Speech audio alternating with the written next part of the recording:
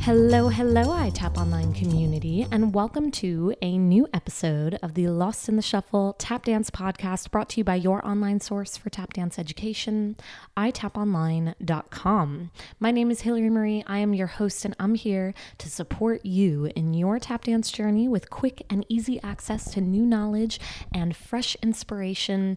I am super passionate about supporting tap teachers. That is my mission here. I want to support tap teachers so that together we can grow the tap dance community one passionate tap dance student at a time.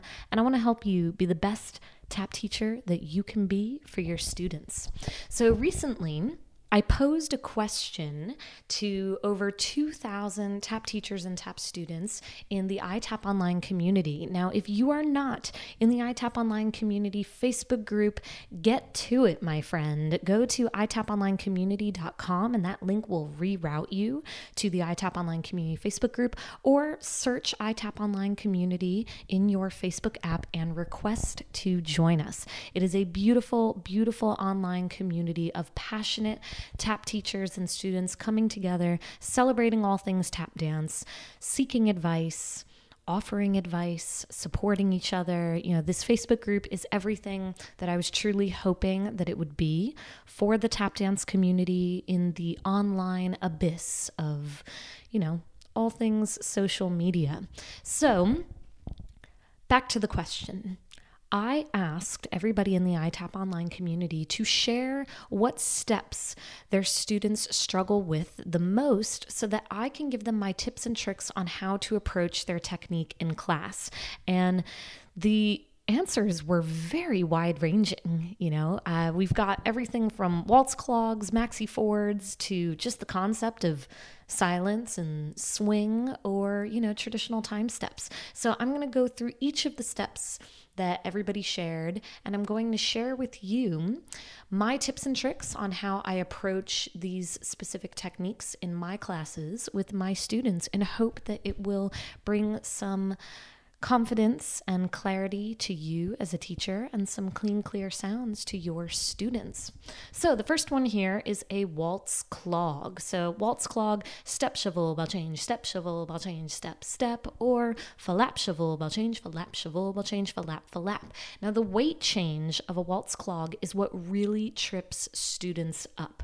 So to counteract this, I like to do shuffle flap across the floor to get them controlling when they throw a shuffle versus when they throw a flap, right? So shuffle, flap, the right, the left.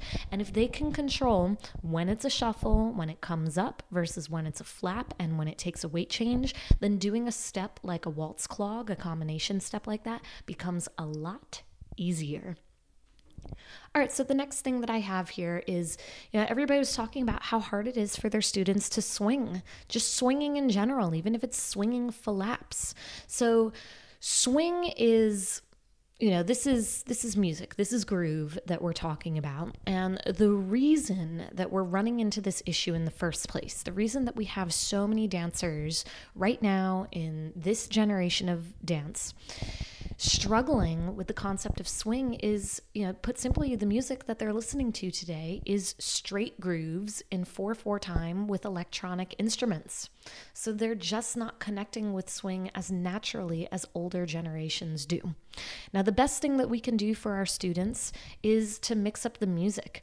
I love introducing jazz music around age 8 for across the floor exercises, because all basic across the floor steps like flap heel, flap ball change, etc., all of those swing. All of those basic across the floor steps swing. Now, I keep it easy for them though. I won't use straight up instrumental tracks. Instead, I'll use something like Frank Sinatra, because there are words that they can connect to. It's big band, it's a little bit clear. And then as they get older, we move them over to, strictly instrumental music. So when it comes to swing, you really have to take the time to make sure that they're surrounding themselves with that music, with that genre, before you can expect them to truly connect with swinging a step. So it's all about planting the seeds, and I find that across the floor is a really great place to plant that seed. Next, we have maxi forwards, and specifically, everyone was saying that it's really hard for their students to get that shuffle crispy clean. Now, here's the reason why that they're not getting that shuffle clean. It's because they have to leap onto the foot that they're shuffling, right? Step, shuffle, leap, toe. That's a maxi forward. So they're shuffling. If you step on the left and you shuffle the right foot, they have to leap onto that foot that they're shuffling. And as a result, they will cut their shuffle short. It will turn into step, brush, step, toe, for example. So what I like to say to my students is I always tell them, finish your shuffle before you move on. And they know that finishing your shuffle means that it had two sounds. It had a brush and it had a spank. So I will always ask them, did you finish your shuffle? Make sure you finish your shuffle. Are you finishing your shuffle? It doesn't look like you finished your shuffle. So that's the anecdote that I really like to give my students when it comes to maxi forwards is finish your shuffle. All right, next we have rolling shuffles. So speaking of shuffles, we have rolling shuffles. Rolling shuffles are, step shuffle, leap shuffle, leap shuffle, leap shuffle, leap shuffle, right?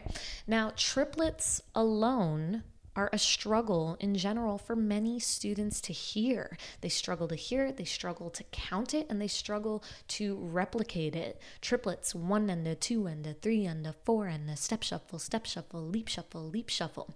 Now, triplets are a swing thing.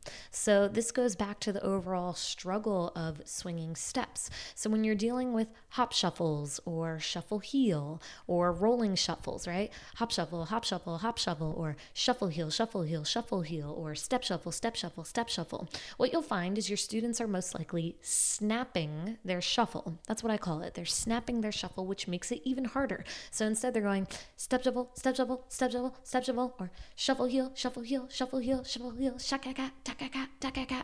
So the issue here isn't the step. It's not the actual technique, but rather it's their ability to hear and connect to the triplet. So in this situation, you need to focus on their musicality and their ability to subdivide, their ability to just hear the quarter note, 1, 2, 3, 4, to 1 and a 2 and a 3 and a 4 and a.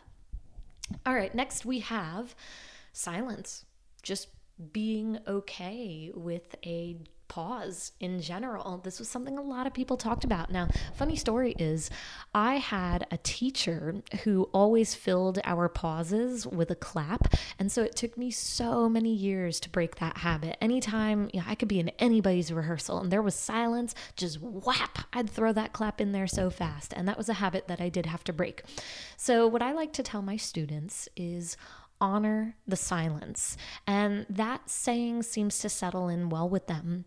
Silence is golden. Silence is sacred. The only reason that rhythm exists is because silence allows the space for us to subdivide. So silence needs to be honored. And that's what I always tell my students. Honor the silence. Next, we have flat ball change for little ones, and that specifically they're struggling with the weight change and keeping their heels up, right? This is word for word what so many teachers wrote in their post, in their response. Weight change and keeping their heels up when it comes to flat ball change. Now, the little ones are definitely going to struggle with it. So I personally like to teach them shuffle ball change first so that they can feel the weight change of a ball change. Then I will teach them a flap, then flap heel, then flap heel toe, and then I introduce flat ball change later on. So I like to do it in that specific order so that they can really understand the forward movement of a flap first. The other thing is, a lot of teachers focus on their students getting their heels up and off the floor. That's what they will always say. Pick your heels up, get your heels off the floor. But that's not what it's really about. It's about having your weight forward. When your weight is forward, you can comfortably keep your heels off the floor. But for example, you could be in a releve with your weight centered and have your heels off of the floor. And that's no way to tap dance. So we have to be careful about telling our students to get off their heels, and instead of asking, I will never ask them to lift their heels. Instead, what I recommend is that you tell them to keep their weight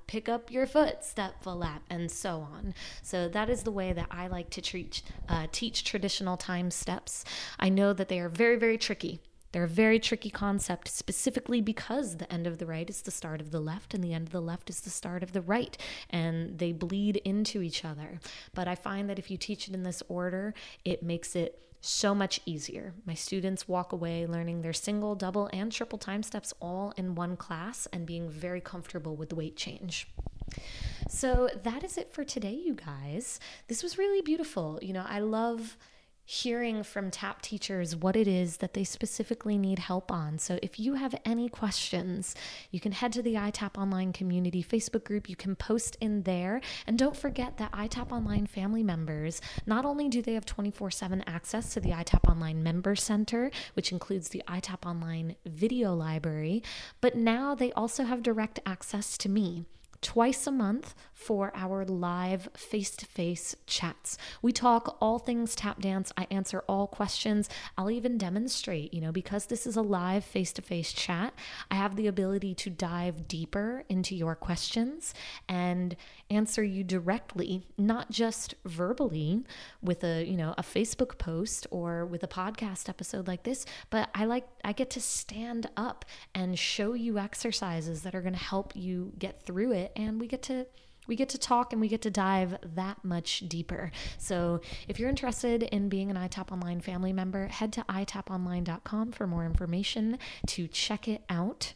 I wish you all the best in everything that you do. I hope you have an awesome tap class this week, and I hope that I'll have an opportunity to share some shuffles with you soon as an iTap Online family member or somewhere in the world in my next class. All right, I wish you all the best, and I will catch you very, very soon.